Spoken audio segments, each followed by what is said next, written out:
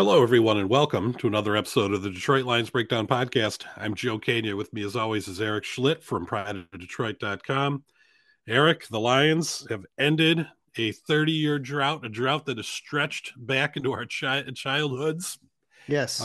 defeating the Minnesota Vikings 30-24, escaping from Minneapolis after their fourth interception of Nick Mullins, and clinched the NFC North division for the first time, clinched any division for the first time since 1993, the old NFC Central, which we talked about last week.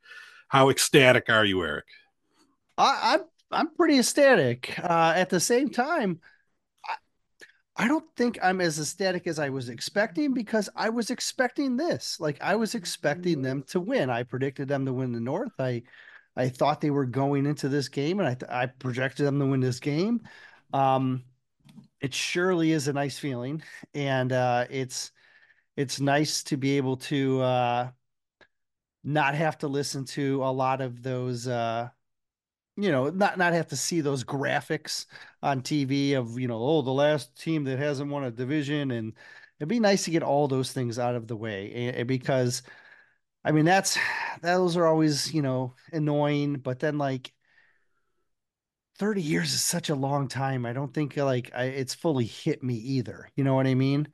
Like, I feel like, Does it need to hit you? no, but I feel like when we get to the off season, I'm going to be able to reflect on it a little bit Oh, more. boy. Yeah. Yeah, I'm just saying. I feel like it's gonna hit me even harder a little bit later. But yeah, I'm This is surely how ecstatic. beaten down you've been by this team over time. No, They won a division. This is the no, stuff that the Vikings and Packers fans take for granted. It's no. just something that happens every other year. I think it's they still have a chance to be better. They still have a chance for the Oh, one seed. certainly. They still, they're right now they're in the three that they can get up to the two. They can potentially get up to the one. It's really It's out of their hands, though, it's except for winning their the last one. two games. Yeah. They would need help to get there. So yeah, to get to the one, you need San Fran to lose. But if to get to the two, you just have to win out. Um, but it's that, and then the short week, and my focus immediately turned to Dallas, and um, man, it surely is fun. Um, Lots of happiness, lots of excitement in the moment for certain.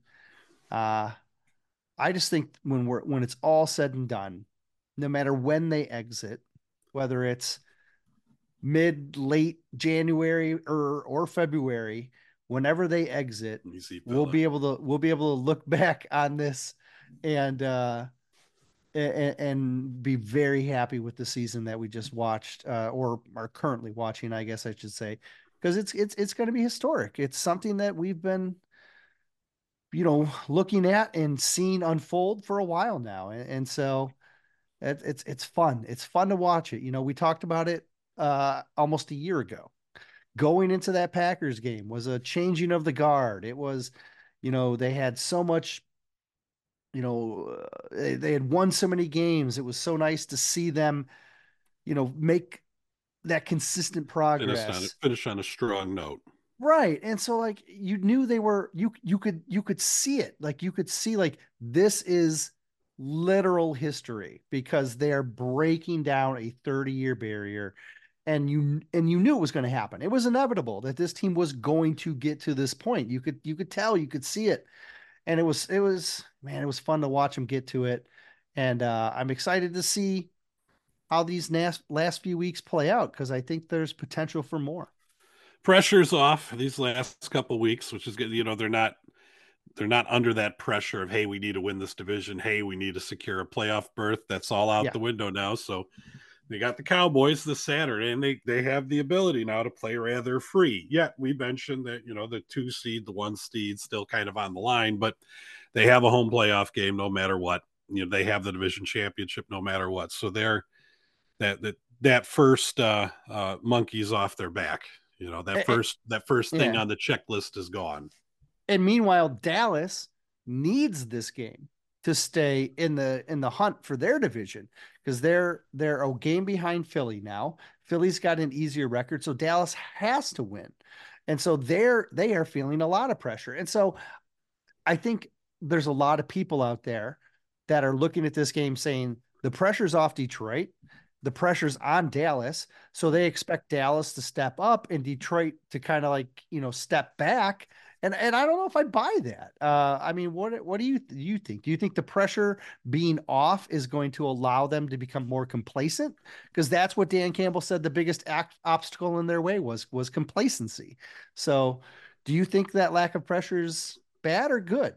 Because they can No, play it's loose. I don't think it's either because we've seen Okay. this team no show when they Mm-hmm. absolutely could not no show, or when we thought that, oh, there's no way they're going to no show this game, and they no showed the Green Bay game, they no showed the Baltimore game. So I don't think it really matters if the pressure is on or off. We're going to get Okay. some team on Saturday, and I don't think it's really going to be connected to the state of the situation of the team. What about for Dallas? Do you think that gotta have it is going to, is it going to break them or is it going to make them play better? Because, Well, the talk always about Dak Prescott is that, you can't win a big game. And I don't know if this is mhm, necessarily a big game for them because what's the worst case scenario, right? If they, Dallas they're loses out, they still end up as the 5 seed playing correct. against most likely Tampa Bay in Tampa, Correct. or New Orleans in New Orleans, which isn't, it's very similar to them being the 2 seed and hosting a playoff game. It's a game they're going to be favored in either way. Sure. So I don't know if they had they I'm sure they want the pressure on themselves. I'm sure they want to be the 2 seed and host a playoff game, but I don't know if there's so much pressure on them at this point.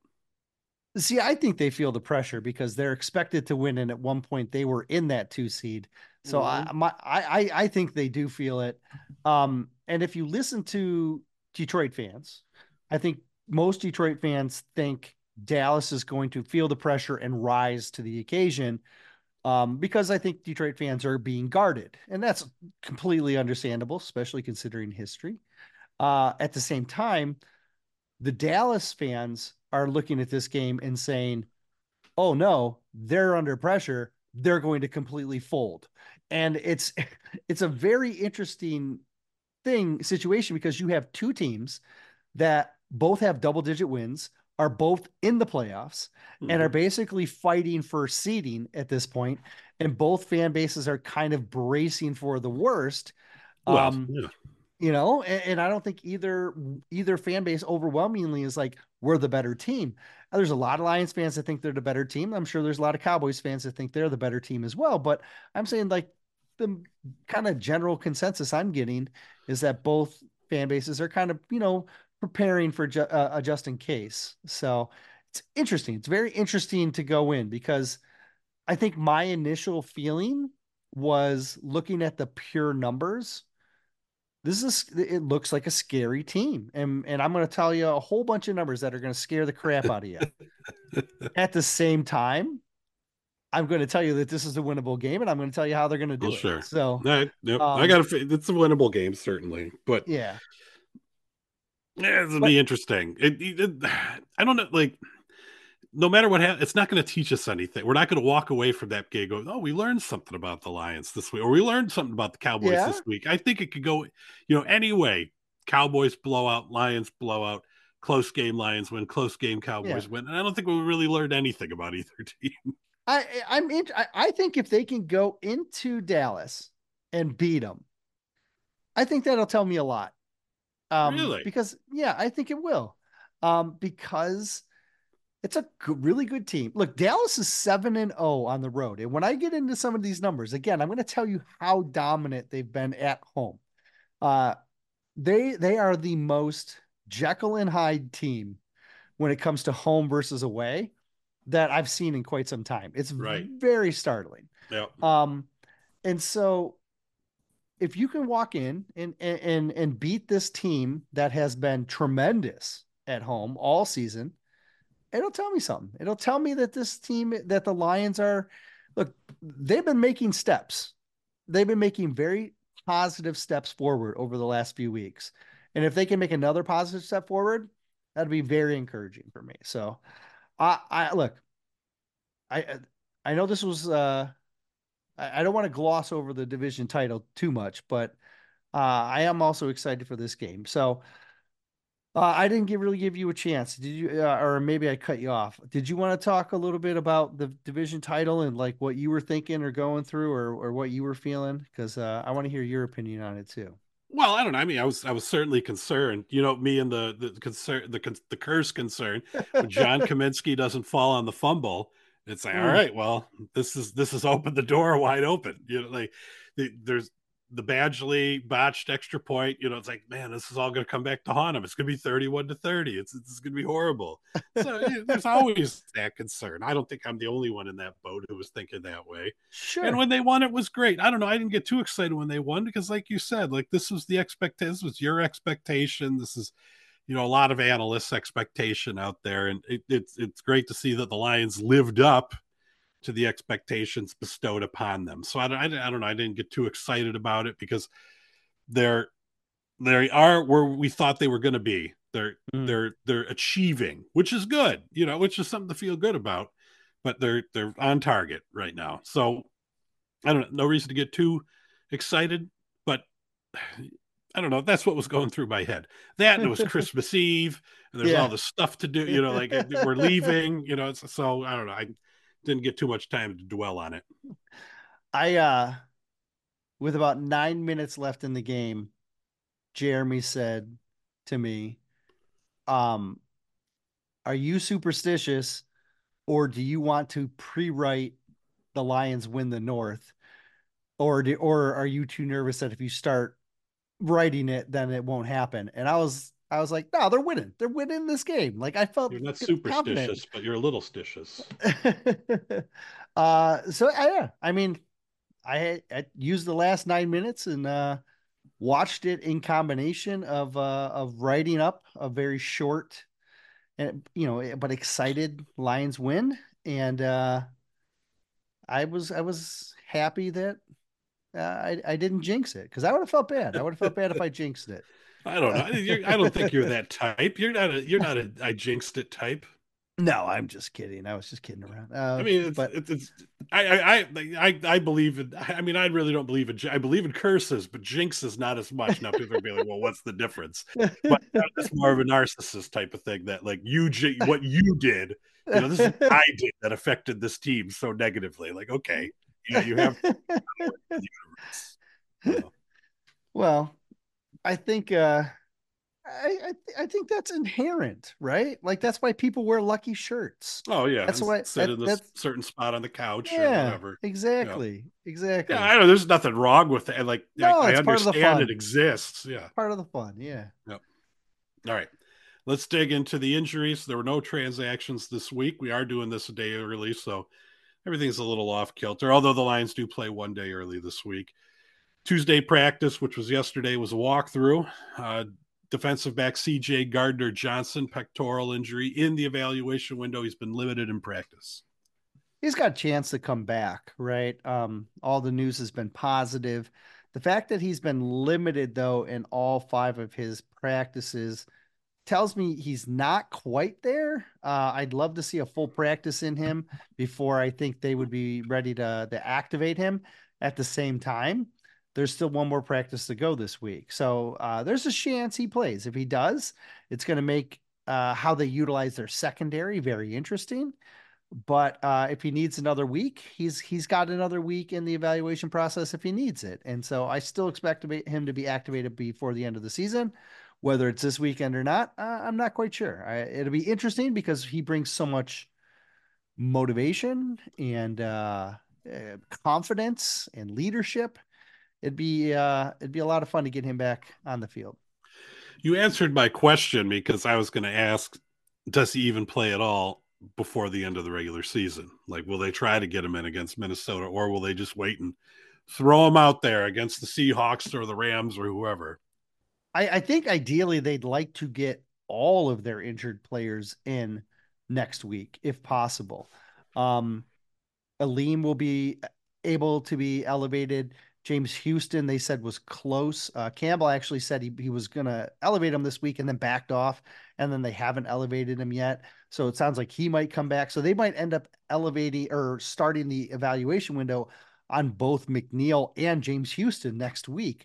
So they could have four guys just sitting there waiting if Gardner Johnson or Kambinda don't get elevated this week. So if they can get them all in just to get their feet wet in week 18, I think that would be ideal. That would be a great part of the plan. At the same time, adding four guys is a lot.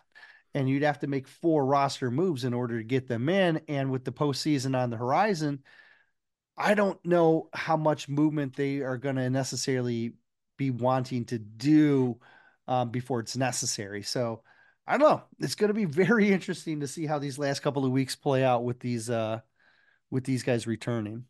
All right, they mentioned this quickly. Fullback Jason Kabinda, knee injury. He's also in the evaluation window, limited in practice.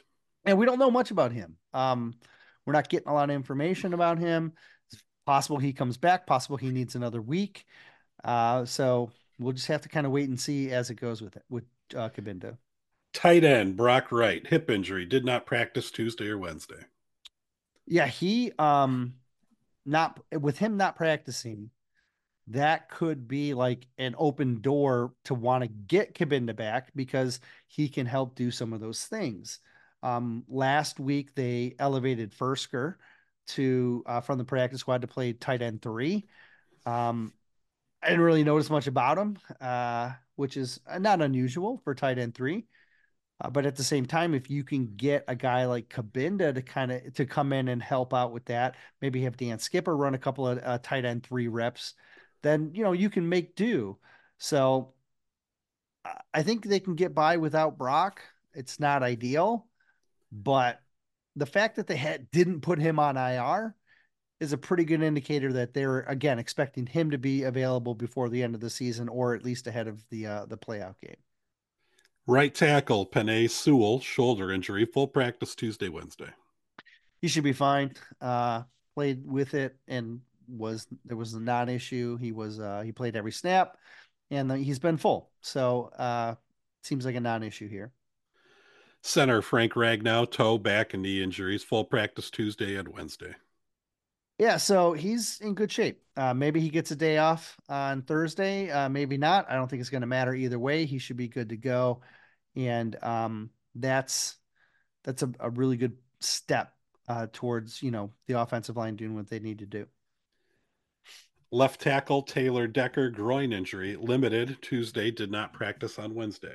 So in the limited, remember, was a walkthrough. So they were estimating that he would have been able to practice. And then Wednesday, he didn't show up. Now, before we panic over this, it's important to keep in mind it's a short week. He's a veteran with a soft tissue injury. They may just want to give him a veteran's day off. If you look at Dallas, they gave 5 veterans rest days last on Tuesday, and Zach Martin, they're all pro right guard. He got 2 days of veterans rest, so he didn't practice at all, and he's not injured. So this could simply be a veterans rest day for Decker. He could come back on Thursday and be ready to go. At the same time, you have to if you're slightly worried about this, I completely get it, because if he doesn't play, you're They're probably going to lose. elevating. Well, no, They need I'm that gonna say offensive line intact. no. I agree with you. It's because it would be Dan Skipper or Kobe Sorsdal, and so then the question becomes, do you shift Pineda left Yes, and I then do. put Skipper, or, well, what if I told you that Micah Parsons spends about 2/3 of his time blitzing the right, or, attacking the right tackle. Mm-hmm. So that Well, makes what's things a more little, effective for him? well, he usually comes off the left side. So he usually Well, attacks that the right doesn't mean tackle. that doesn't mean does he get the same amount of pressures? Does he get 2/3 of his pressures when he's coming from the left side, the offensive right side? Like if Yeah, that's true, well then I have not broken it down that far. I don't know where he's gotten all his because he's got like he leads the league. He's got like 90 pressures. So sure. I'm not sure exactly how that breaks down. Sewell's got to flip back and forth play to play, even though you never see that. Like wherever Parsons lines up, he's got to line up. Because think about that. If they don't play Decker, now I'm not I'm not Dan Quinn running the Cowboys defense, but Mhm. wouldn't you're going to take it if Decker doesn't play, you'll take advantage of wherever Sewell isn't to line up Parsons, right? I don't think it really Yeah. matters then really where he lines up, because they're just going to put Parsons over on the other side for the most part. One Yeah. would assume. And keep in mind, it's DeMarcus Lawrence on the other side too, so it's not like it's a down that much of a Right. downgrade, right? It's still a really good defensive end, or five technique, and they're going to have to lean on tight ends more if Decker can't play, and so maybe you put both of them out there. You put Skipper and then you put Colby and then put Skipper out there as a tight end too, just for fun. Yeah. Um, I'm joking, but a little bit. Well, no, But they it's use an that option. But it's an offensive lineman option. package. Yeah. Yes. Um, Here's my gut. My gut is it's not Decker's injury isn't as bad as it looks on paper. Okay. Um, for them to have estimated that he would have played, and based on a couple of things that I've heard, I'm just speculating that my gut is hopefully it's not that bad. Now, I don't have anything definitive, and that's purposeful on the Lions' part, but I'm staying optimistic that he'll be okay. Because remember, he played every snap as well, and he's been able to play through injuries, quite a bit. So I'm hoping that it's just a short week rest type of thing for Decker here. Well, I hope you're right about that. So flipping over to the defensive side of the ball, linebacker Derek Barnes shoulder injury, full practice Tuesday and Wednesday. So that's a good sign. He can come back, start splitting reps with Jack Campbell, and just gets another athlete, gets him also back on the field in football, in good football shape before the postseason. How does that affect the offense? Malcolm Rodriguez now available to play a little bit fullback, or There you there's go. another guy to throw out there with those There you different go. packages on offense. Side note, every tackle Malcolm made against the Vikings was almost like single leg takedowns or like did you see like they were I all thought he played tech. pretty well I on thought he did Saturday too. I thought he did too. And for not playing much. he was driving through guys. He was Right. cooking that leg like a all-state wrestler does. He was And happy to be out there. he looked good. He looked good. Um, Jerry Jacobs, cornerback hamstring injury, full practice Tuesday and Wednesday. So he's ready to come back, which is a good thing. Obviously They could he's have used lost. him. Yeah, well, he's lost his starting role. And I think, Dorsey's been the starter. I think Vildor has been playing better. I actually wouldn't be surprised if Vildor jumps Dorsey this week. I think there's some potential. At the same time, Dorsey is their speed corner. And so Dorsey is a guy that they are going to, that they may utilize to try and run like bracket coverage on CD Lamb or something like that. And so with Dorsey being their speed guy, he could get the start, even though I think Vildor has played better, and I would consider starting him as well. I don't think Jacobs is in the mix, but he can be a starting gunner, and he's depth. If they go into different sets, Jerry can have a role, and so uh, if anything, like I said, the depth is a huge asset to have moving forward. All right, that's it for the injury report. Moving on to the Vikings game. Once again, 30-24 win for the Lions up in Minneapolis. Nail biter at the end. Jahmyr Gibbs, 100 total yards, 19 touches, 2 touchdowns. Certainly emerged as the number one option. Some people were nervous at the early part of the season, but you looked great in the preseason. Now looks just great all the time. Nearly Yeah. tore nearly tore some ACLs out there with a couple of his moves. He looks Yeah. great. Oh yeah, and we said this last week. He looks like he's getting better as the season is going on, and the fact that they're running this like two-headed monster at running back, I think makes these guys have more More effective. longevity. Yeah. Yeah, exactly. And Montgomery's less than 100 yards away from 1,000. Gibbs is just over 100 yards from getting to 1,000. I think these guys both break 1,000 by the end of the year. Like This is it's your favorite stats thing of the year. This is not the first time you've brought it up. I mean, I don't know when's the last time two Lion running backs both hit 1,000 yards in the same season. I don't know if it's ever happened. I think it has, and it was something. It was like a weird. Like Steve Owens and somebody else like in the no, it was like 1970s. it was like Reggie Bush and Joik Bell or something like that. No Something like way. I know it wasn't that, but I'm saying it was like something like that. Like I feel like it was one of those. I don't know. Maybe I'm just speaking out of my head here. But it wasn't them. But I feel like it was something unusual like that where they had two guys. I digress. Oh, Gibbs. now I'm fascinated. Now I want to know. Gibbs Gibbs has looked great. And there was a stretch there where they didn't turn to Montgomery, and we started speculating on if Montgomery was hurt. And they said no, they just thought Gibbs had the better skill set for what they were trying to accomplish. He absolutely gashed players, like you said, in the middle of in the open field. That move he put on the corner that filled the gap in the slot there to try and cut him off, and he just like teleported to the left and then got caught on the shoestring tackle by Wandum. Um, that was insane. That was just an insane a run, and so we saw a lot of fun things like that, and I'm expecting to see more of them over the next several games as well. He's sensational right now. Jared Goff poised under pressure. This thing, we got the Goff we get when he's not being chased around in the backfield. Cool, calm, collected. He's nailing Amon-Ra St. Brown all over the place. Uh, just an extremely efficient game by him. He hit on 75% of his passes. He's finding Jamison Williams 5 times for goodness sake. Excuse me. Like very good Yeah, game by him. It was a no doubter.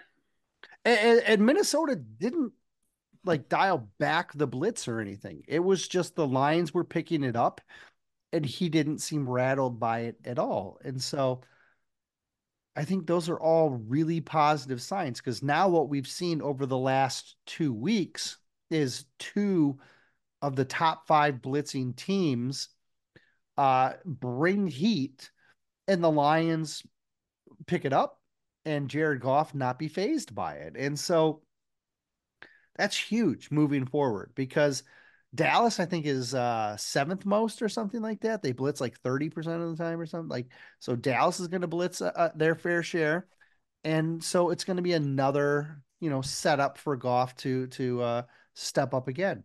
He's made some nice throws. He's kept the ball moving, and I was impressed by what he did.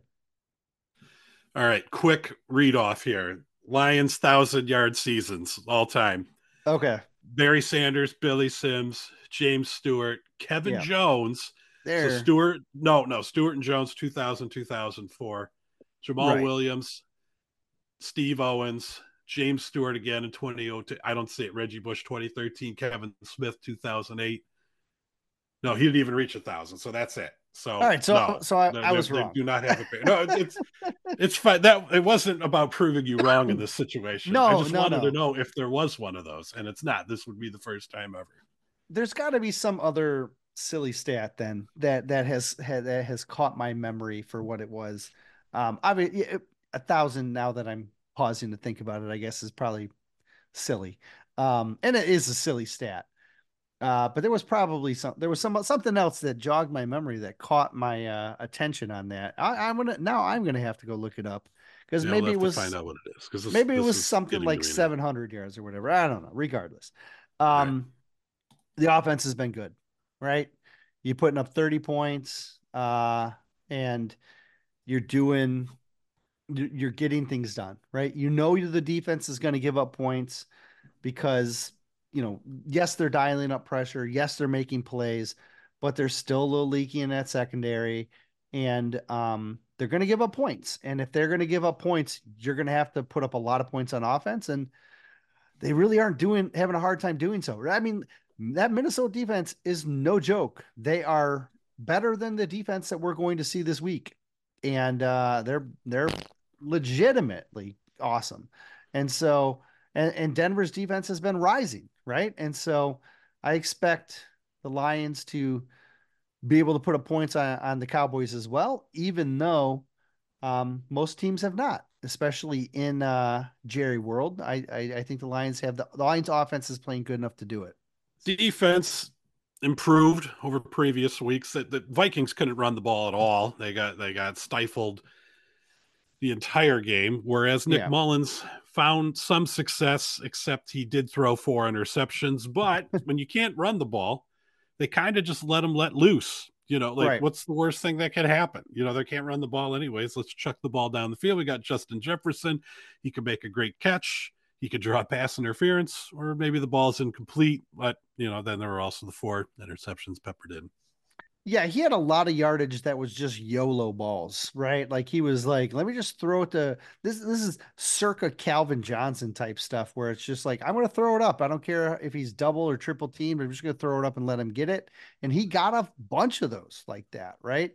Right. And so yeah, the yardage adds up very quickly when you have arguably the top wide receiver in the game pulling down those YOLO balls all over the place. And so look, uh, okay, let me pause for a second. I want a side note here. That uh third down catch on the final drive where he jumps up Mm-hmm. and catches it. Yeah. He's short, right? Like he was like half a yard short when he comes down and then they walk up and Oh they yeah. spike it. I Yeah. thought for sure. I'm like, "Oh, he's short. He looks short. They're I don't know. marking him short." Yeah. And then I was like, "Oh, please spike the ball because like and they didn't address it on the air. Right. They didn't move the chains that we could see. And so I was fully expecting when he spiked the ball, I was like, oh my gosh, is the game over? And then I realized, and they panned back and it was like, oh, now it's second down. Uh, he was fully short, right? You agree with that? Like he I was. don't know. I mean, because remember, we cannot take that the yellow line is not official. I don't. That's the thing. It's the announcers too, because there's too much happening for them that they're not bringing this up, even though it's crucial, it's critical to what's happening Yeah. in the game, and they blow it off as it's nothing. Which even if they don't think it is anything, they need to say it's, yep, it looks like he got enough for a first down there, and just like go on from there. But the fact they leave it out, that does bother me when that does happen. Although but over the years and watching that yellow line and having it not be official, I always kind of sit at yeah, he probably made it. They'll mark it where he made it, so it's fine. I think they marked it first down because they didn't want Made for a to. good ending. Not necessarily that it made for good ending, but I think they'd rather err on the side of him getting it than err on the side. Right. You know what I mean? And Yeah. so, Be a lot worse for them, for the right, officials. because if he The gets it, complaining after the fact. Yeah. oh yeah, because like this is yeah, if he gets it and then they mark him short and then then it's Then a that's yeah, it's bad news bears for them. So, yeah, I certainly think them marking him with a first down is in their best interest. Overall, though, yeah, I thought you know what? Look, I thought the defense did better in a fair amount of ways. The run defense continues to be stout, which is going to be incredibly important in the postseason. How many times do we watch these postseason games year after year and see the fact that the teams that can run the ball and stop the run are the teams that advance? And so right. I like how that's built. I like that part of the defense has not scaled back. They have been a top 5 run defense from start to finish, and that's huge. And I think I'm very excited about that. Now, the star was iffy though, right? 15 Like Melifonwu, 5 tackles, 2 sacks, interception, did it all. he they the fact that they've learned how to blitz him is awesome. And then for him to have the pass breakup skills and the interception skills that he's had in the last 2 games is astounding. He was the NFL's defensive player of the week this week because of what he did. Like I don't understand how I guess I do. Like when all of a sudden the light bulb flips back on. When the light bulb flips on for these guys and all of a sudden they're like it all makes sense to them now. You know what I mean? Like to be steadily improving, and all of a sudden it's like the world is all of a sudden way open for them. And that's what we're seeing with Iffy. And Justin Rogers pointed this out earlier. He said this is in a lot of ways a lot what happened with James Houston last year, a guy that we weren't accounting for, that comes out and makes plays that are impacting the game. Not just, not just playing a good starting role, but he's making game changing plays. And that's what Houston did that last year. And that's why so many people fell in love with Houston. I feel like that's what we're going to see. I feel like we're seeing a fan base starting to fall in love with Iffy, and it's going to be very fun to see if he can keep this up, because if he can, boy, oh boy, it gives the Lions defense a ton of options on how they want to approach things moving forward. Yeah, that's a big thing for us as fans to pay attention to too. That especially now that we're a team that's considered one of the good teams, hopefully becoming one of the most well-run teams in the NFL. But that's the thing. All these teams we used to watch in the past, the rookies needed to come in and kind of be stars right away, or really kind of fill a role right away. And then when they Mm-hmm. couldn't do that, they'd have to move on quicker from to find some veteran that could do it to, to some ability, right? Now, now they can bring in guys and they can bring them along, right? Right. Hey, this guy's my, and they could tune out a lot of us complaining as fans, a lot of the analysts complaining, about how, hey, this guy's no good, this guy's no good. Be like, well, hey, this guy's 21 years old and he, like he doesn't know everything about playing NFL football yet, but we're going to get him there, and it's going to Mm-hmm. take 25 weeks, regular season weeks, to get him there. Like, so Yeah. let's not get too excited about him not playing so well, because this is the kind of thing that can happen when you do have some patience and you do have some other options while some of these guys are growing as players. Right. You're seeing it with Derek Barnes, right? Derek Right. Barnes, That was another 2 year. That took 2 years before he started to piece everything together. right. And so that's, you're seeing what we're seeing from some of these rookies this year is just them playing like crazy. But Lights like out. with Brock Even Martin, but even Gibbs needed a few weeks before he really sure. started to blossom. Go ahead, sorry, No, but but that's I was still just one going year. That's not the best example. right. But like with Broderick Martin, people are like, "Oh, this is a miss for Brad Holmes," or We don't he know that he yet. might, yeah, he may come along and then all of a sudden be like, "Holy cow," because we've seen the talent like in training camp. We've seen this man who is a massive man with very quick movement and very good power. We've seen some of the crazy things that he can do. If he comes on and is starting a year from now, 2 years from now, it's going to be another win. But so, like, exercise patience with Right. Broderick, because Broderick could be on the same path as these other guys where, if he was a third round pick too, like, it may take some time for them to go, but the few Brad Holmes drafts guys with talent, you know what I mean? And so hopefully it's just, ideally it comes along quicker sooner than later, but Right. Sooner more the often better. than not, we're seeing almost all of these guys, find success, and so we can hope for the same from like Broderick and others. As they build a roster with depth, which we hope they continue to do over the next several years, like they'll have the ability to do this because they won't have to cut bait early. And Martin, he may Right. not pan out, but at least they have the ability. They have the team. They have the ability to kind of bring him along and make a final decision, not a snap decision on them. They'll have time to figure out whether this is worth chasing for longer or not. I don't know. I think it's a really good thing. Yeah, for sure. I agree with you. All right. Do you have anything else to say about this Vikings game? Thank goodness they punched their ticket to the playoffs, because things could have, if they would have lost, and then that Dallas get a lot of pressure on that, and things get harrowing. And now the Vikings for sure would have beat Green Bay this week, and then they'd be playing for all of it, in week 18. Although the Lions still might have clinched a playoff spot by then, but it's good Yeah, to have it all behind them. it is. It's nice. Like it's nice to have that pressure off for them, but it's also nice to have pressure off for fans too, as well, right? Yeah, Like it's it's a nice. lot. Things are a lot easier for you, Eric. That's what we need. We need No, they you are. taking it easy. We don't need you all wound up. Well, I'm excited about this game. All right. This game is the Dallas Cowboys. It'll be Saturday night. Lions are underdogs in this one, +6. It opened what Yeah. at 3.5 or 4, and it's just No, been I steadily.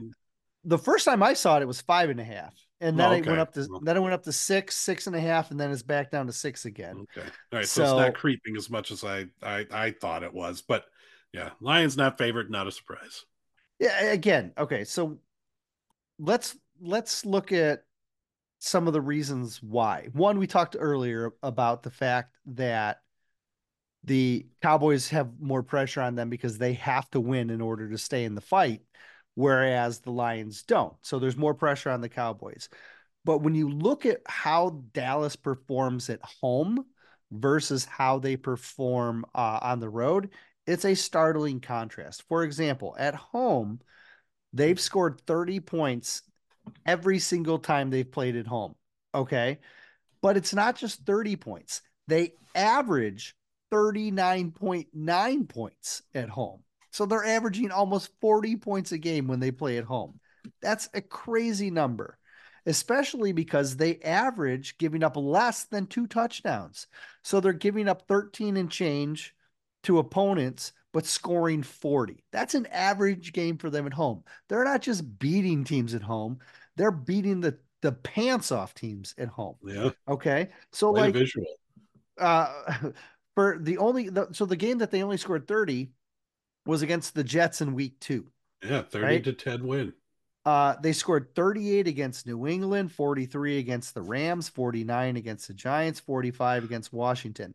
None of those are barn burner teams, right? But they scored 41 against Seattle and they scored 33 against Philly. So again, they're still scoring over 30 points against some of these teams. Now, Seattle's defense is, we've seen them give up points, and Philly's defense is not. We've realized of late they're not as good as they once were. Struggling as of recent. Yeah. So, but Dallas has been putting up points, right? And that has been a huge catalyst at home. Now, they've been putting up so many points. Their point differential is plus 171 at home. That's insane.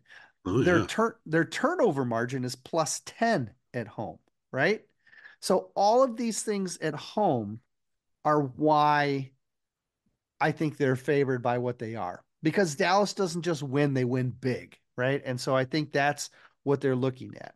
Now, Dallas, though, okay, so that's why I think that's how why I think the line is what it is. We'll get into more about why I think they're more vulnerable in a minute, but I'll cap it there. That's why I think the line is so big. ESPN's Monday Night Football crew will be doing the game. Joe Buck, Troy Aikman, Lisa Salters. No Manning cast for this one. No Peyton and Eli. So we're stuck with Joe and Troy. Yeah, there's no Monday Night Football this week, so they're doing the Monday Night Football crew on Saturday night. The reason there's no Monday Night Football is because that's the national College football the bowl college game. football playoffs. Yeah, Well, I thought the playoffs were on the third. Wait. Monday's the the first, right? first. Yeah, isn't it? Okay, yeah, they are Yes. playing. Never mind. They are playing on the Yeah. first. Yeah. Yep. All right. Yeah. The playoffs are on the first, and so they aren't messing with that. They're so no Monday night game for the NFL. Just Saturday and Sunday games this week. And there's no Monday night in week 18 either. Correct. Yeah. Monday night Because is pretty for much done. preparing for the playoffs. But then Monday Yes. Night Football returns in week one of in the wild card weekend of the playoffs. it Anyhow, it does. all right. Referees: Brad Allen, 10 years in the NFL, all of them as a referee, 11.08 penalties per game, below league average slightly. Yep, about 0.8 below average. So that's good. Rather have them What about below average than above. the penalties? We should Mm-hmm. mention the Minnesota Lions penalties. Did Oh, I you can want look to them cut? up. Yeah, well, I can't remember what it was off the top of my head. That's what I'm looking them up. Okay. I It believe did they were. benefit the Lions. All right, so Lions were penalized 9 times for 52 yards, Minnesota 8 for 64. But the Lions had. I felt the game was more officiated in the Lions' favor, even though both teams piled up a bunch of penalties, 17 I penalties in the game, I felt like it was more. I feel like they threw a lot more penalties on the Lions early, and then it kind of swayed a little bit petered after out that. from there. Yeah, yeah, All but I right, mean, 17 penalties it's a is a lot. lot. Yeah, and we knew that. last week's crew was over, right? We talked about that. Like they were over before. So hopefully this week's crew backs it off a little bit and Nice, let's clean game. ideally. DVOA stats: Lions are 7 overall, offensively 5th, ninth throwing the ball, 4th running the ball, defensively 14th, 16th against the pass, 4th against the rush. Special teams continues to sink, now rated at 22 overall. Cowboys, number 6 overall in the NFL, offensively ninth, 10th throwing the ball, 14th running the ball, on defense 6th, 8th against the pass, 12th against the rush. Special teams crew rated at 6th overall. So very even setup. Yep. And when you look at where they match up or where the Lions, I guess, match up best, it's going to be the run. It's going to be they're running the ball on offense and stopping the run on defense. Those are the two areas where they match up the best. And then the Cowboys hold the advantages in both of the passing comparisons. So again, these are overall season numbers. And I want to point to, the fact that the Cowboys have done a lot of damage point wise. They got a lot of really good stats. But it's what's been happening to them recently that I think makes them vulnerable. All right. I mentioned earlier, records 10-5, second in the NFC East. They've lost 2 in a row, including the 22-20 defeat at the hands of the Miami Dolphins down in Miami on Sunday. 7-0 at home. You've laid that all out nicely, Eric. Their losses are to the Cardinals, surprisingly. Niners, Mm-hmm. Eagles, Bills, Dolphins. So they've lost to 4 of the better teams in the NFL. Bills, maybe not by record, but certainly people fear them quite a bit. Their wins: they've beaten the Giants twice, the Eagles, the Commanders, the Seahawks, the Jets, the Pats, the Rams, Chargers, and Panthers. Mike McCarthy's crew. He's been under a lot of pressure over the past couple of years. Not so much this year. They've eased off on him a little bit. They have, which is a bit surprising because I feel like right now it is when they're kind of petering out.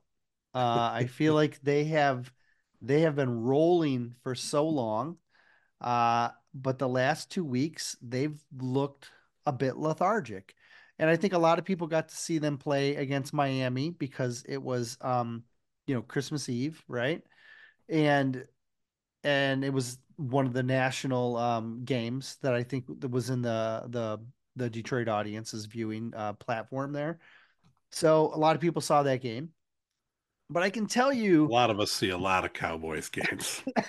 yeah, I can tell you though that game didn't teach me as much as the game prior. Because Miami does not run an offense like the Lions. They run a very different offense, and so when you watch how they defended Miami, it's very different than how they defended Buffalo. And Buffalo is runs an offense that's more closely related to how Detroit runs their offense. And so I think the Buffalo game is going to tell us a lot more about how the Dallas is going to want to approach the Lions because what we saw is now the Cowboys have like they have a light defense as it is. They run like with a lighter unit, a lot of defensive backs. Even one of their off-ball linebackers is a former safety. So they really don't have a traditional like stop the run type defense that you see nowadays. What they've done is they've gone lighter and more athletic to try and stop the pass, which is why they're so good at it.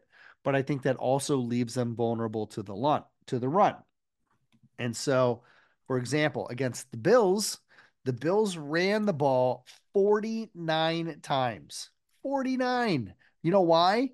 Because Dallas couldn't stop them. They ran about 49 times for 246 yards. All right. The Nice, next week, nice. the next week, the Dolphins, who are one of the better rushing teams in the NFL, only ran for 91. So why is there such a contrast? It's all about the blocking scheme. The Dolphins use a lot of outside zone, or they use a lot of where they'll either like follow their blocks, or they'll use the cutback lane. Dallas is so athletic that that outside zone does not work. They flow with you and they can get to the sideline before you do. They also are fast enough to hold the cutback lane. So Miami had almost no success running outside zone against the Cowboys. It just wasn't there. But when they use their gap power, which is what the Bills ran, they were gashing them for like 10 yards a clip because the Cowboys do not have the bodies in the middle of their defensive line right now to stop gap power. And the Lions run gap power better than anyone in the NFL right now, in my opinion. And the Bills gave it a beautiful blueprint on how to run against the Cowboys. This gap power that the Bills were running was just huge open lanes. It looked like I was watching the Lions rushing attack when I was watching the game because I was like, this is exactly how the Lions are going to run against them. So this is a potential huge advantage for the Lions. And the Bills, their top guy, um, oh my gosh, Cook, oh James Cook. Thank Yeah, you. Dalvin Cook's I was brother. Yeah. getting Dalvin Cook in my head. James Cook is basically a he's another version of Jahmyr Gibbs, just not as fast or as explosive, but he's a very talented back who can beat you in a lot of the ways, the same ways that Jahmyr gets can get you. And he put up like 176 on him or something like that. And it's this he that was a blueprint for Ben Johnson on what to do. Jahmyr might feast on this Cowboys front, and the Lions are going to want to start with the run. All right. So, what we've seen from the Cowboys the last 2 weeks is we've seen them struggle on offense and not be able to slow down the opposing defenses. Now, with Miami chose to pass a little bit more, which plays into the Cowboys' hands, which is why that game was closer, in my opinion. The Bills ran the ball. The Cowboys had no answer for it, and the Bills just smashed them. It was 31-7 with like 7 minutes, or 31-3 with like 7 minutes left in the game. Like it was, they were just playing prevent, looking to run the clock out when Dallas finally got their touchdown. So why has Dallas's off? So if you can run on the Cowboys defense, and that's going to be a big part of your plan, why is the offense struggling? Well, the offense is struggling for a variety of reasons. Okay. But a lot of it comes down to turnovers. The Cowboys have created at least one defensive turnover in 11 of their 15 games. The 4 games where the Cowboys failed to create a turnover, they lost every single one of them. And the one game that they lost where they generated a single turnover was the same game that the Cowboys offense turned the ball over 4 times. Turnovers are going to be a huge factor. And if you look at the last 2 weeks, Dallas has not created any turnovers on defense the last 2 weeks. And both of those are unsurprisingly losses. The week before that, they generated 3 and they won, right? Being concise with the ball is going to be huge. Now, Dallas also has 41 sacks on the year, which is top 10 in sacks, but they only have 4 sacks total in the last 4 weeks. So their offense isn't putting up points. Their defense isn't knocking people over the way that they were previously. And then the kind of cap on this is Dallas commits 7.2 penalties a game. That's 31st in the NFL. Oh, excuse me. I'm getting excited here and I'm starting to run out of breath. It's not a good They sign. they commit a lot of penalties.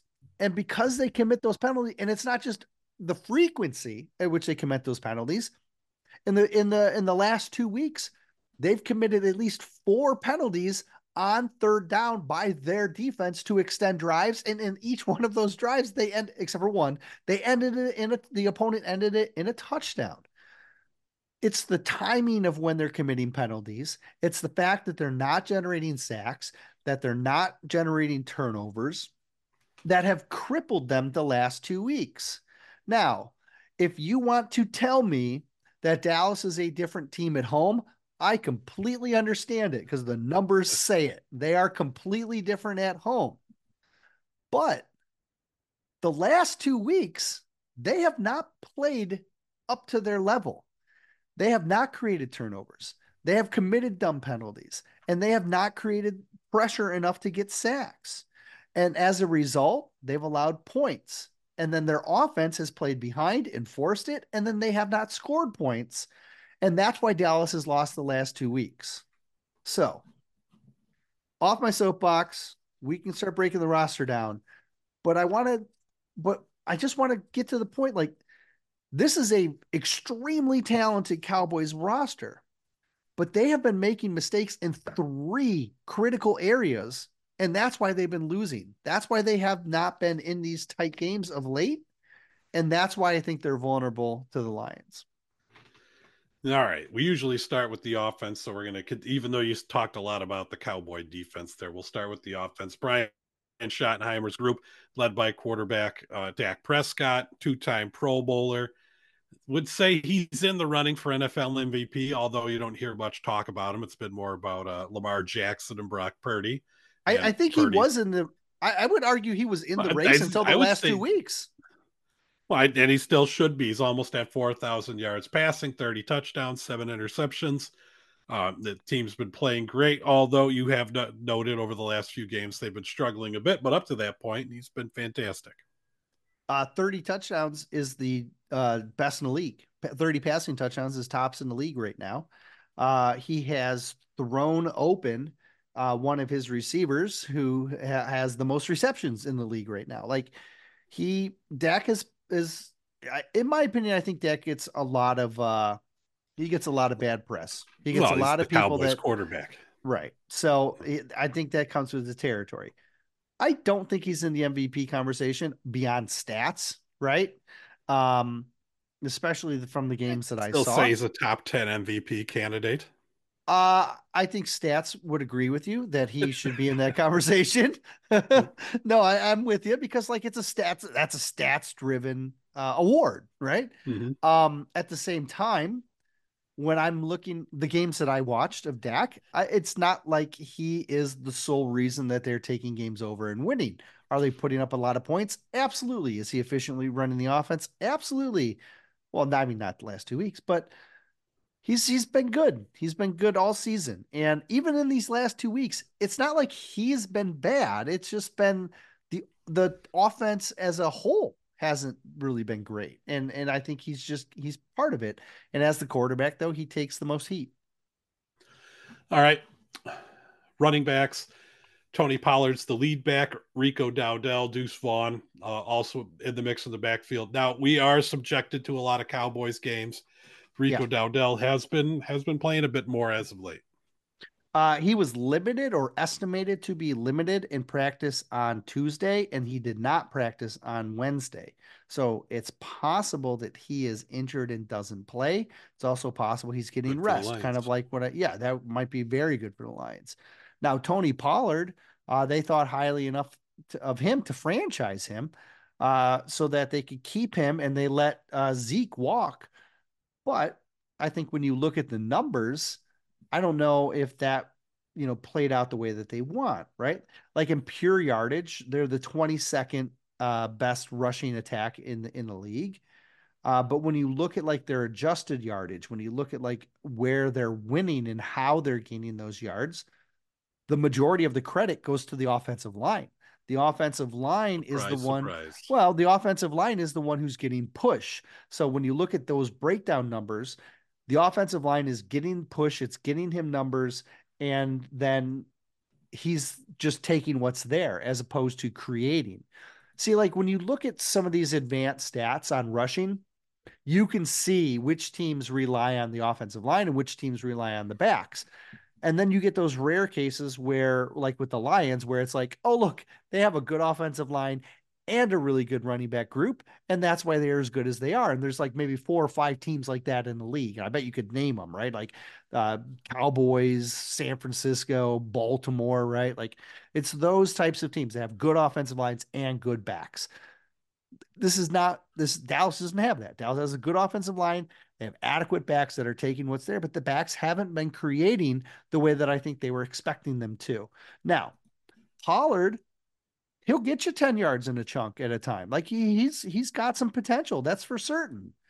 At the same time, he's not a back or hasn't been a back this season where you can give him the ball and expect him to like break off 10 or 15-yard runs by himself.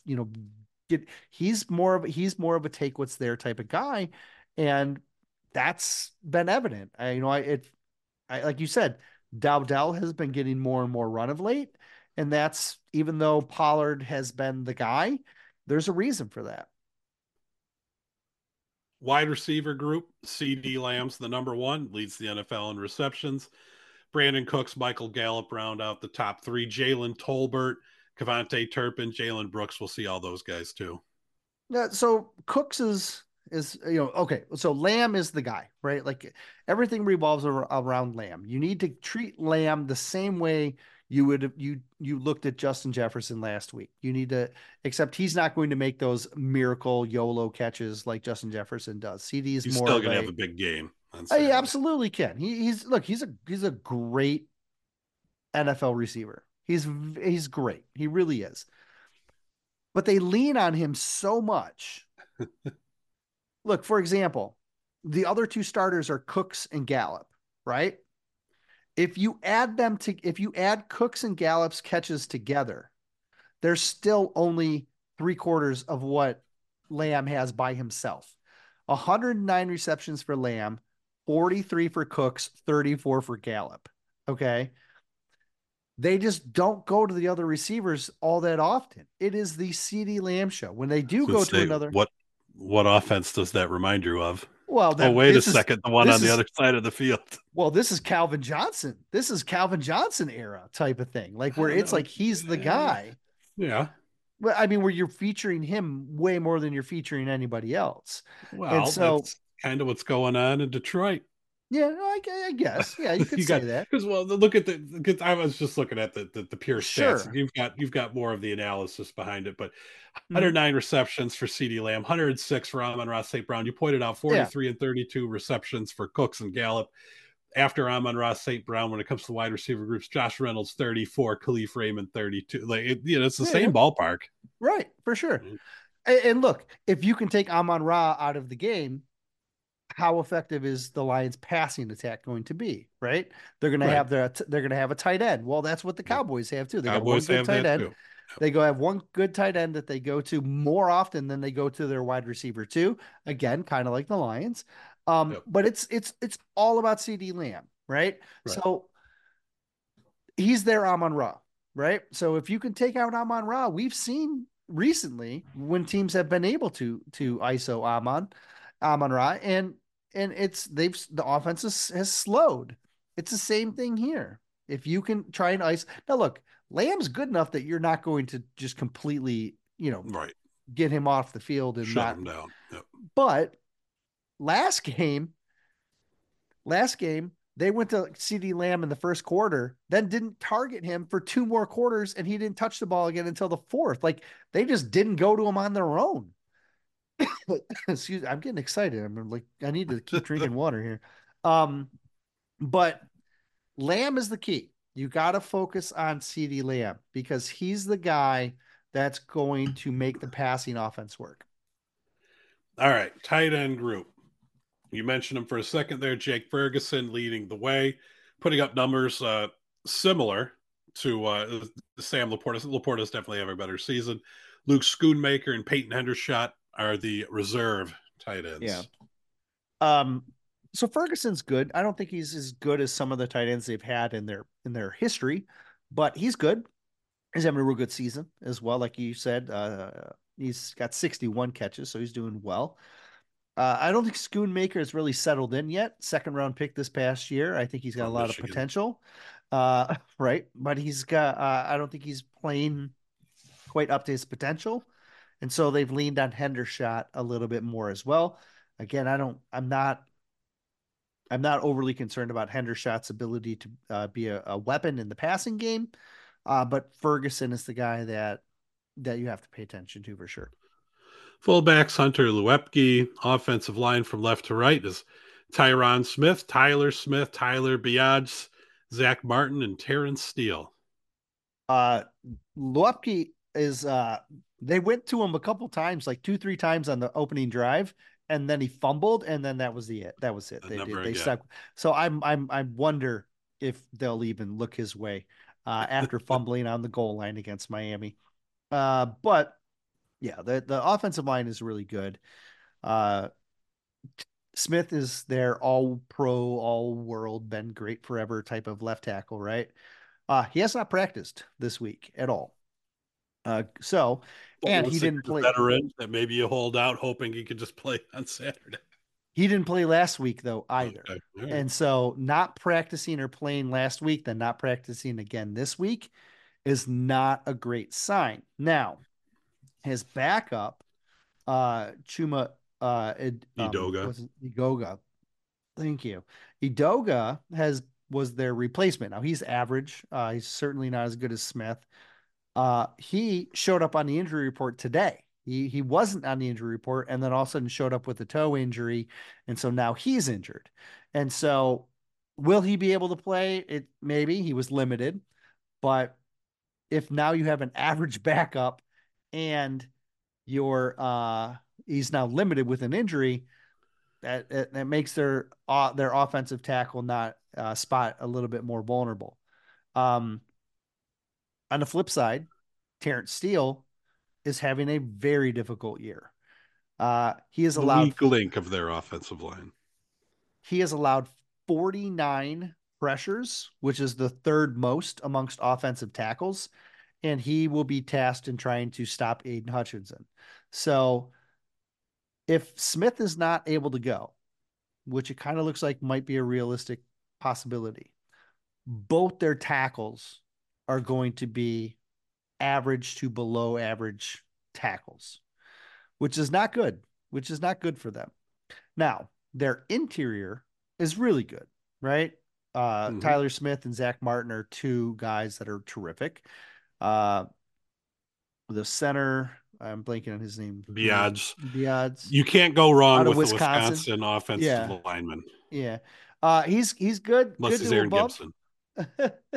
He's good to above average at center, but he's not as good as the two guards. The guards are really the primo spots for them. And so it's a good interior with some potentially suspect tackle spots. And with that being the case, there's opportunity. There's opportunity for the Lions to get creative because the Lions blitzing has mostly attacked outside of the tackles or inside the tackle in between the tackle and the guards. So where the Lions have been blitzing well and a lot are the spots that the Cowboys could have some potential vulnerabilities. All right, flipping over the defensive side of the ball. The defense is coordinated by Dan Quinn. Down in the interior on the defensive line, Demarcus Lawrence, Jonathan Hankins, Osa Odighizuma, and Micah Parsons are going to be the main guys down on the line. Sam Williams, Mozzie Smith, Neville Gallimore, Dorrance Armstrong, Dante Fowler Jr., Tyra Sweet, Chauncey Golston. That's as you go down the roster. And they all play. They all play. They use a nice steady rotation. They bring four guys every time. They'll blitz a fifth guy. They don't do a lot of overloading blitz like we've seen from Minnesota and Denver the last couple of weeks, but they'll bring a fifth guy quite often. The issue here is Jonathan Hankins. Hankins has not played he did not practice or play last week. He hasn't practiced this week. Now they're saying they're hopeful that he'll be able to play. At the same time, he hasn't practiced at all. So maybe he will, maybe he won't. If he is able to play, I don't know how effective he will be. But here's the thing: he's their best run stuffer, and with him absent, it leaves them very vulnerable. So he's got a knee and ankle injury he's dealing with. So he's got a couple of things. His in his place, you're going to see a lot of Mozzie Smith, another Michigan man, right? Mozzie, like Schoonmaker, hasn't had the impact that I think they were hoping he would. It's going to take him some time to get going, and he's had to be part of their nose tackle group. He's been getting, I think, the majority of the snaps from the reserves, and he's had to take on a starting position with Hankins out. So Mozzie just hasn't found his anchor yet. He'll get there. I've seen this kid play up close, but he's not there now. And because he's not there, these guys are getting gashed pretty good in the middle. Um, Osi is good, but he's not great against the run. He's more of a interior pass rusher. Demarcus Lawrence is great. We've talked about him. We talked about Micah Parsons. He is potentially going to be The defensive best player of the defensive year. player in the NFL. Yeah, he's going to be uh obviously a Who the Lions handful. have to deal with. But here's the thing. You know who the best offensive lineman in the NFL is according to PFF right now? Penei Sewell. Yes, I almost swore to confirm that, and It's a we're gonna clean keep show, Eric. it PG. Yes, you are arguably going to have the best offensive lineman versus the best defensive lineman heads up uh this weekend. And Penei Sewell versus Micah Parsons is going to be Must see TV. elite TV. It's going to be fantastic. And look, Parsons is going to get his. That's what he does. But Sewell is also the best, literally the best tackle you can put up against him. And so it will be a fascinating battle to watch. Um, if Decker can play, that's ideal because you get him up against Lawrence. If not, you're going to have to get creative in defending Lawrence because he's a terrific player. But the middle's vulnerable, especially with no Hankins. That nose tackle spot is weak. And the gap power runs that Buffalo did, those are going to be there. And so I fully expect the Lions to try and bully the interior of this line. Because if you can bully the interior and slow down the pass rush, it sure makes the Cowboys front a lot more ineffective. All right, linebacking group, and you can consider Micah Parsons a linebacker as well, but they only have really one. Damone Clark. They have one Yep. linebacker. Now they'll use Marquise Bell Who's as a their safety. other, but he was a safety coming out of college. I think they technically switched him to linebacker from a That's how they have technical him listed, standpoint. but he only Um, weighs 205 pounds. so they drafted Demarion Overshone, the kid from Right? Texas. That was one of Like your guys. I loved him, and he is a light, fast linebacker, and he was in line to basically, you know, have a contributing role. But he's hurt. He got hurt. He's on IR, and so they've asked Bell to kind of step into that role. Now we should also point out that Van Der Esch is also on IR, and that's why they're kind of in the situation that they are. Mm-hmm. The Dallas Clark Van Der Esch was expected to be their duo. Van Der Esch is down, so they have Clark. They Damone wanted to Clark. use Damone Clark. Thank You you. said Dallas. That Um, was a nice pull from the past. geez, Iowa Colts TD. tight end Dallas Clark. Yeah, geez. I watched Dallas Clark destroy Michigan in person by himself. So Oh, that is embedded. this is why it's embedded in his mind. Firsthand I watched him take over a game by himself. And so I'll never forget that name. Um obviously. So so they've had to switch how they use their uh their linebackers. In against the Bills, they used Clark about 90% of the time, and then they used Marquise Bell about 75% of the time. And they utilized the two of them as kind of like their linebacker sets, but they're so light without that interior presence slowing them down. That's why Buffalo was gashing them. They just don't have the bulk because you're using a modified safety at the linebacker position behind a nose tackle-less defensive front. And so they're vulnerable. And with Bell being put into the same role again, you're asking him to fill the gap, and he's just like Frank's going to get out on him, and Frank's just going to absolutely run him over. You know what I mean? Like they're going to run those Let's hope little so. right. Like that's what Buffalo did, and that's exactly what the Lions can do. They can run those little double team blocks where they shed and then they do go out to get the linebacker and then they can run that linebacker over. And when the linebacker is the size of a safety, it makes life a little easier. So Clark is good. I like Clark. And Bell actually plays very well, but you can run on him because he's so light. And so, I mean, look, their backup linebacker, the only backup linebacker that they had was Rashaan Evans. He was a former Titans starter for a long time, played at Alabama. I really liked him when he was at Alabama. He got cut this morning because he got arrested in San Francisco over the Oops. weekend. So he got arrested for marijuana possession or something like that. I forget what it was. I don't know what the No, not details even a are. real crime. Not even, but I don't know, like, I don't know what kind of weight he had or anything like that, but like he got arrested. And they used that as an excuse to just cut him because he hasn't been playing well, anyways. So now with Van Der Esch and Overshown on IR, and you've just cut Rashaan Evans, you literally only have Clark and Bell as your only linebackers. And because of that, they've had to use 5 and 6 defensive back sets. They've had to use it a ton. So one, that helps them versus the pass, but it makes them incredibly vulnerable to the in the run game. And that's why teams like Buffalo just gash them up the middle with it.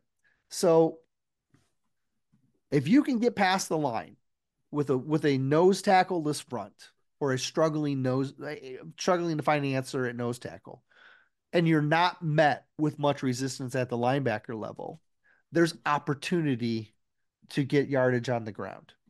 And I fully expect the Lions to go after that because as good as Marquise Bell is in like coverage, there's no way he's going to handle a Jonah Jackson or a Ragnow Frank or a Ragnow Glasgow. bearing down on him. There's no way.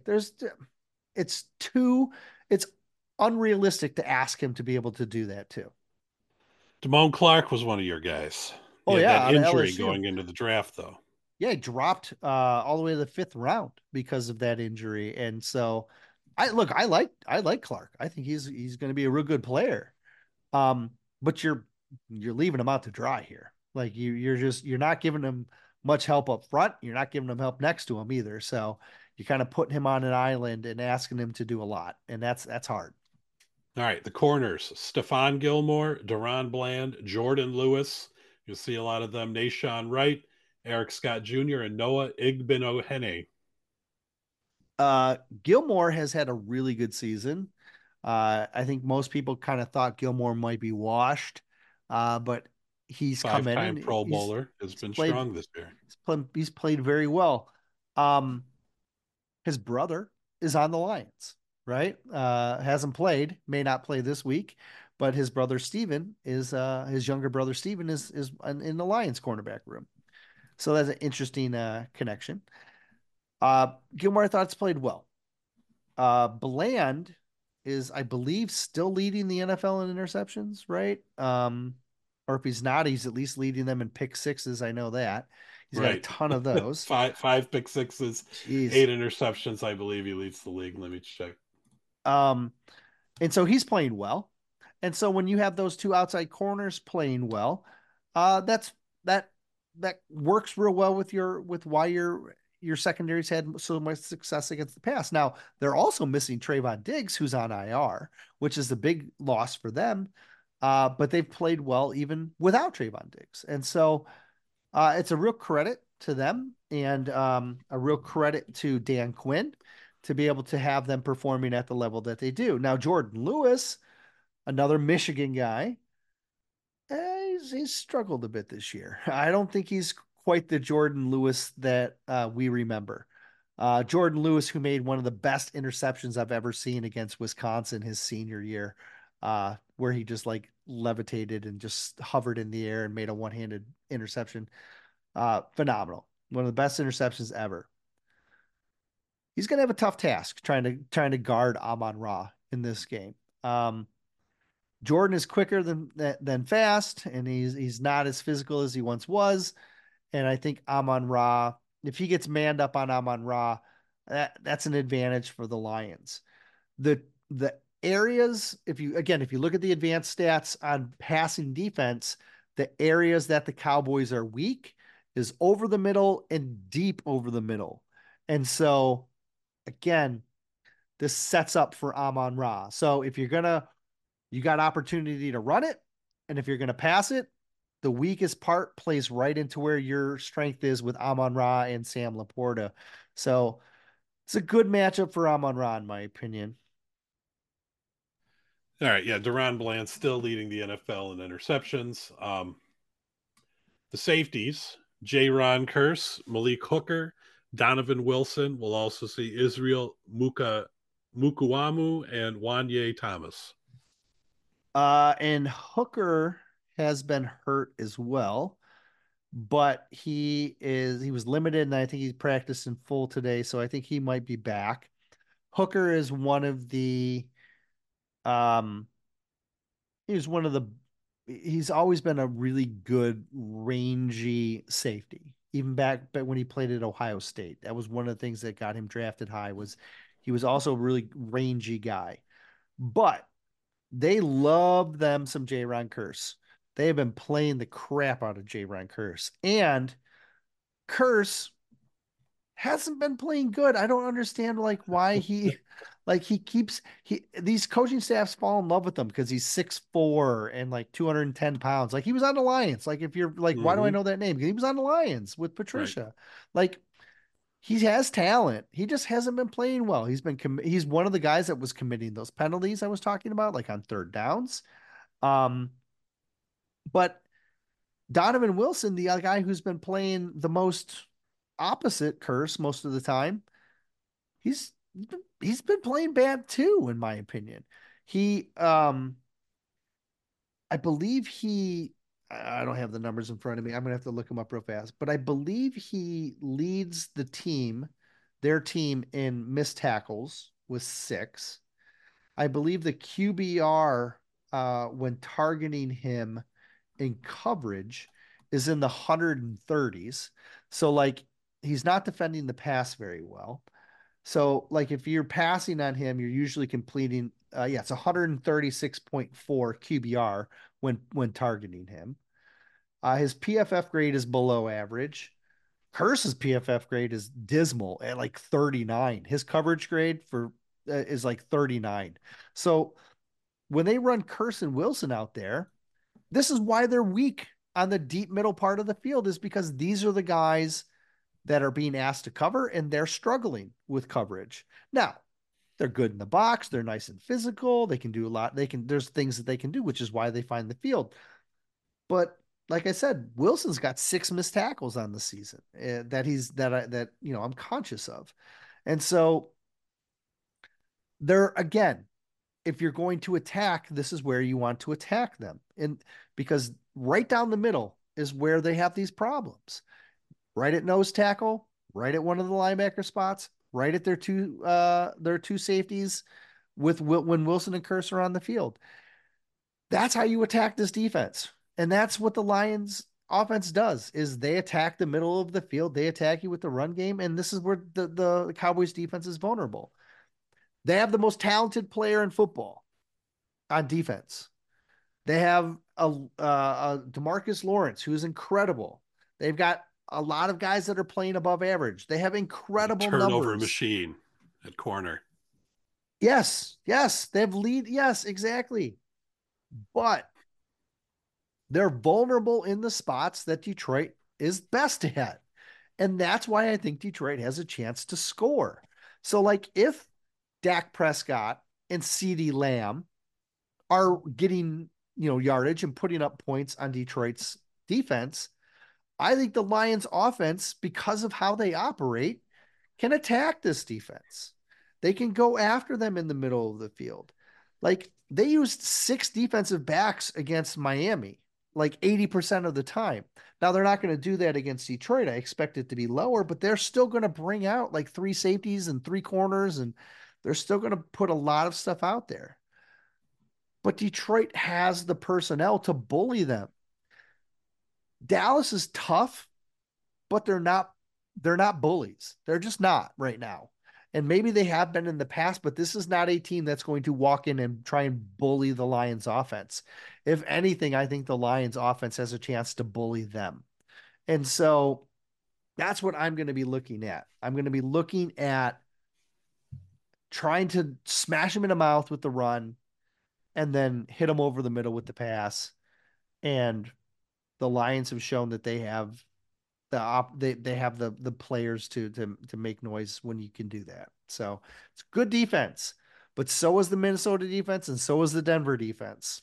And the Lions can put up points against the Lions put up points against those. They can put up points against the Cowboys as well, in my opinion. All right. Kicking game for Dallas, one of their strengths. The 28-year-old rookie, Brandon Aubrey, who's come out of nowhere. He's hit every one of his 33 field goals, nailed a 60-yarder, Right. handles kickoffs, although he hasn't made all of his extra points, but He's missed he's three. the breakout kicking star of the Right. NFL, Yeah, if there is he's such a good. thing. He's good. Yeah. Eight for eight field goals, 50 yards and longer. Woo. I tell you, it looks when you watch him kick and it looks like it's going to hook and it's like starting to hook and then all of a sudden it just like straightens out. It's Draws crazy. back straight. Yeah, It's crazy he's because gifted.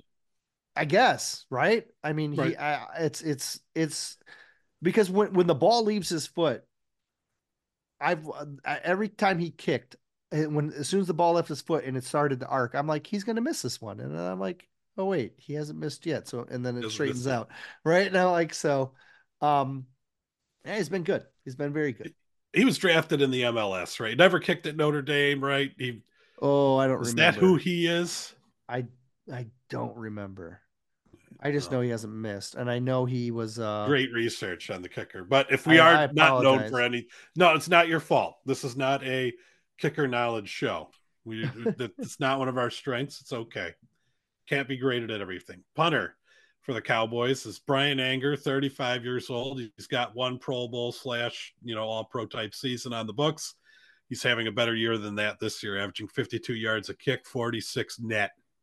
Yeah, he can boom it, right? He can boom it quite a bit. So, Pair of um, excellent kickers for the yeah, Cowboys. yeah. This is why they're sixth, right? This is why they're Right. sixth in DVOA. They have really good kickers that have been performing above their career averages, or exceeding Or of their anything for expectations. Aubrey. Yeah, Yeah, yeah, right. And then they have a they have good potential kick returner too with Cavante Turpin, who does their punt and kick returns. He's a guy who's got some juice to him as well. So yeah. makes their overall unit good. Good numbers on returning kicks for Turpin. Not the greatest punt return average, but he's a guy who's a reliable guy back there for the Cowboys. The long snapper, Trent Sieg. Let's give you a shot here. Do you know Uh, anything about this long I looked snapper? up his PFF numbers and they were All like right. in the 70s, low 70s. So that's good because for long snappers, you don't usually see those higher numbers unless you're really on your tasks. So that's good for him. That's All about right. all I Well, know about him, though. we met the Dallas Cowboys. Now it's time to pick a winner. I know you picked up the win last week because I remained pessimistic against the Lions' chances. I didn't think it was going to be that easy to walk away with the division title, and I was proved wrong. And that gives me the win, right? Because now Right. I'm 9-6 with two Season win. games left. It is my first, Maybe the first uh, of many. I believe. So this is our seventh year Wow. doing this, and our seventh season. And in our previous seasons, I don't remember if we've tied three times or four times, but I know you've won every other time that we haven't tied. So you've either won twice or three times. I don't recall if it's 3-3 or 2-4 or whatever, but this is my first one. So I'm very proud of myself. Uh, Yeah, it's a all it good job. all it took was the Lions winning the division for me to Right. figure out what's going on. Become an 11-win team, and it's on Eric's side. I mean, that's what it was, right? Like, uh, I I I do think if the Lions didn't have 11 wins, this would probably be in your hands again because Probably. I tend to be too optimistic. And I Uh, tend to be too pessimistic. So it makes sense why the first 6 years have gone the way they've gone. but I'll be happy to take this one. I'm still behind you in the overall wins column, so I still got to catch you next year. Hmm. But for this one, I think I've gone over my why I think the Lions can win. I think I've really stressed that a few times during this. Good. So I'm gonna pick them to win again. And I know it doesn't matter where we're at, but Yeah, we still make our picks. but yeah, I think we absolutely should just still make the picks. And I'm gonna pick the Lions to win again. I think when I first sat down and looked at this Dallas team, they look awfully scary on paper. And then when I put the games on that they've played recently, they didn't look as scary to me. And then when I started digging into some of the other stuff, it made me think they're more vulnerable. And so I'm feeling the Lions have an opportunity to make a statement, and I feel like they're going to run the ball on the ground, and there's going to be opportunities in the air, and I'm expecting a big, big scoring game in this one. I'm going to say Lions win 35-31. All right. No, that's a good one. Back in 1994, Dallas Cowboys did not win the Super Bowl that year. That was when they had that was their gap year when San Francisco with Deion Sanders and crew, they ended up winning the Super Bowl. Cowboys lost in the NFC Championship game to the 49ers. Now, during that 1994 season, Yeah. Cowboys went 6-2 at home. Not as impressive as the current 7-0 they got going, but it is worth noting they lost a game to the Browns late in the season, 19-14. Um, but in a wild Monday Night Football game, Jason Hanson drilled a overtime field goal to lead the Lions to a 2017 win, a thriller on Monday Night Football in Dallas. One of the watershed moments of my youth. You know, I was woken up from sleep to dragged back out to watch the end of that game, to watch Hanson nail that field goal when they came back from commercial, and I'll forever remember it. That's not going to happen this go around. I think the Cowboys are going to end up winning 30-29. But it's a Monday Night Crew again, Yeah, Monday Night Crew. right? That Monday Night Crew. I think that was Al Michaels, Frank Gifford, and Dan Deerdorf way back then. Wait, what did you say the score was? Just so I write it down. 30-29. Um, I the more you were talking, the more I was like, "Whoa, Oh, look, that they were. I was he's going to pick setting it them up." to win.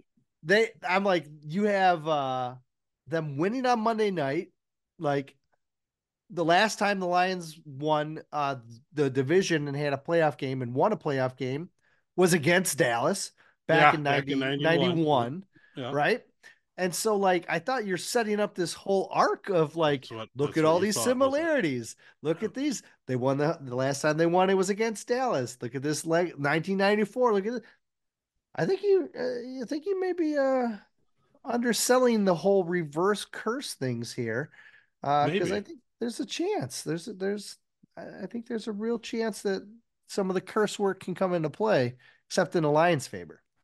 it doesn't say who the announcers were in this game. I'm checking out the box score here on Football Reference. It's very disappointing. Boy, I can't remember. Uh, Well, it was Monday Night Football, and right. that was an Al Michaels did the one. You know, it's a I guess it's a game 29 years ago, so it really doesn't really matter. Uh, yeah, so What? that's where we're at. We All feel right. two different ways. Plus, I gotta Hold go on. against you. We can't be on the same page. In 1994, Monday Night Football crew was Al Michaels, Frank Gifford, Dan Deerdorf, and Lynn Swan. All right, I nailed it. Yeah, Lynn There you go. Swanee on the sidelines. Yep. All right, So you were right. That was the crew. all right. I've completely flipped my thoughts on this game because I went in thinking, You dug boy, in. well, and then you see the opening bet line and you look at the numbers and you're like, man, this Dallas team is something.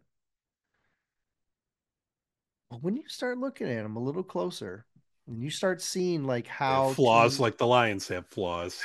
it's a lot of these NFC teams have flaws, right? And so Right. All the there's teams some have flaws. vulnerability. except for Now, the Ravens, it seems. yeah, Same, Jesus. except they roll stinkers out there every now and again for They whatever reason. they have. And even the 49ers who look like they don't have flaws all of a sudden they don't win They games as lose well. at So home to the Ravens for some right. reason. Right. And Purdy looks Um terrible. so it's an exciting game. The potential is exciting. Will it be this, you know, show-stopping, exciting moment for Detroit to keep their momentum and the positive energy going, forward as they go into the playoffs? I sure hope so. If Decker Um, doesn't play, they're going to lose. you think it's It'll be that simple, huh? footsteps Goff. Well, he'll be all over the place, and it'll be Certainly easy for makes them it to stop harder. the run once that starts happening. They're 6-0 with the starting group. Then not so great when everybody else is out there. You'll still point, oh, they still won 5 games without that main offensive line, but you know they need those. They need the main five. I do think losing a tackle is arguably the hardest spot for them to replace just because they don't have good reserves, and the best reserve they wanted is on IR in Matt Nelson. Man, So it's a position I believe they'll need to address in the offseason, and let's hope Decker can play. all right. Uh, Apple Podcast, we got a boost on a couple of ratings. No new written ratings. Same thing with Spotify. So we appreciate that. Everybody who went out and reviewed us over the last week, especially during Christmas week. But maybe I you weren't know. that busy. I had a lot of nice comments this week from people who had tuned into the show or you know enjoyed what they were listening to from us. One of the guys that we talked to over at Pride of Detroit, I believe it's the same guy, in their Twitch chat. Um, his name is Swaz Kazi Cage. He was telling me like how he went to the Minnesota game. He listened to it, our podcast, then went to the Minnesota game and drove with his mom, and then him and his mom listened to it on the way as well. And so he listened to us twice. So Yeah, that's that's great. The more the merrier. that is I don't even listen to us twice. So that Well, but I what appreciate that. you do listen to it twice. You live it once and then you listen to it again. You That's do true. live it I will I twice. will I will check it. That's true. But yeah, look, I mean like you have to love like the man to go to that game had to have been a blast. So Oh um well, yeah, sure. With the way everything turned out, yeah. So uh the hey, traveling Merry Lions fans, they've had quite a season. and now they get to enjoy the excitement at home. That Because it's gonna be a Barry lot of fun. Sanders game, 94, 40 rushing attempts, 40. They gave him the ball 40 times, Well, 194 on the ground. Yep. this is there's parallels. The Bills ran it That's what's going to 49 happen. Yep. times. Yeah. Lions cracked over 200 on the ground. They had 47 carries for 206 yards on the day. Mitchell chipped in with 3 yards. Derek Moore with 9. The other 194 by Barry. Now, I don't know if Gibbs is going to do 194, but I think Gibbs is It'd the be nice if he perfect. did. I think he's the perfect back uh, for what they want to accomplish, and where the type of back that Dallas has had a problem with.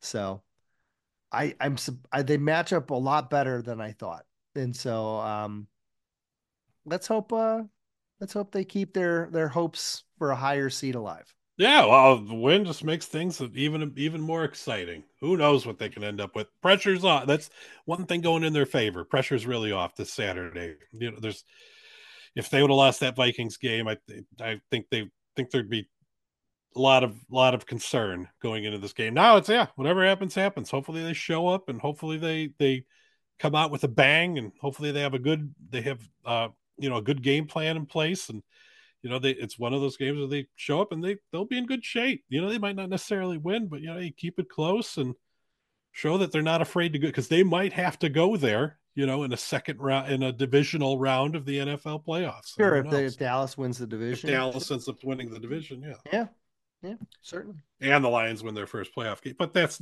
a long ways off. Yeah.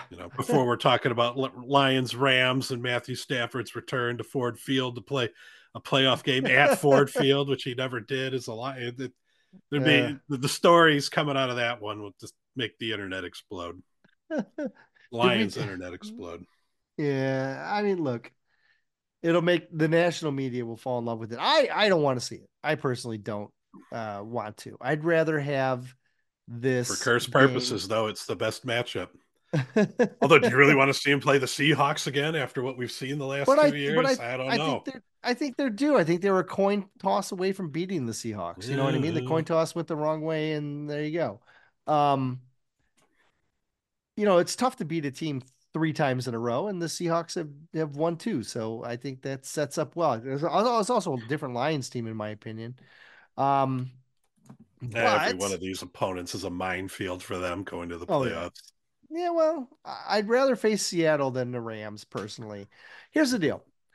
I want the attention to be on Detroit. I want it to be look at what Detroit has accomplished. If it's the Rams, everybody's just going to want to talk about Jared Goff getting revenge and Matthew Stafford returning home. Like that's all they're going to talk about. Yeah. Oh, yeah. I don't want it to be about a guy who played for us 3 years ago. I want it to be about the people, the guys that are playing now, and what Dan Campbell has accomplished, that something that hasn't been accomplished in 30 years. That should be the narrative. That should be where the focus is. What this incredible season needs to be highlighted and spotlighted. I don't if it's the Rams, it's 90% of it's going to be Stafford, and I don't care for it. I don't want it. I don't want to see it. I don't want to see that attention. I just don't. It's rewarding. So much attention is going to be on the Rams when it should be on the Lions, and I think that's That might be good for the Lions. no, but it's terrible media. Like it's low hanging fruit. Like it is. It's just Mhm. this is a dramatic storyline and there's so many parallels and who won the trade. I get it. There's a million storylines. I don't care. Celebrate this team. This team deserves it. And the fans deserve to see this team celebrated, not the guy that wanted to be traded away 3 years ago. Look, I love Matthew Stafford. I think what he did as a Lions quarterback is phenomenal. But you know what? He wanted to leave. He's been gone 3 years. I don't want the Lions' first home playoff game to be about him. All right. So give me a different team. This is gonna be great the next couple weeks. This turns out. All right. That's it. We've gone a while here. I think that'll be enough for today. All right. All right. That's all we got for this week. Everybody enjoy that Cowboys game. Don't forget it's on Saturday night. And until next time, let's go Lions.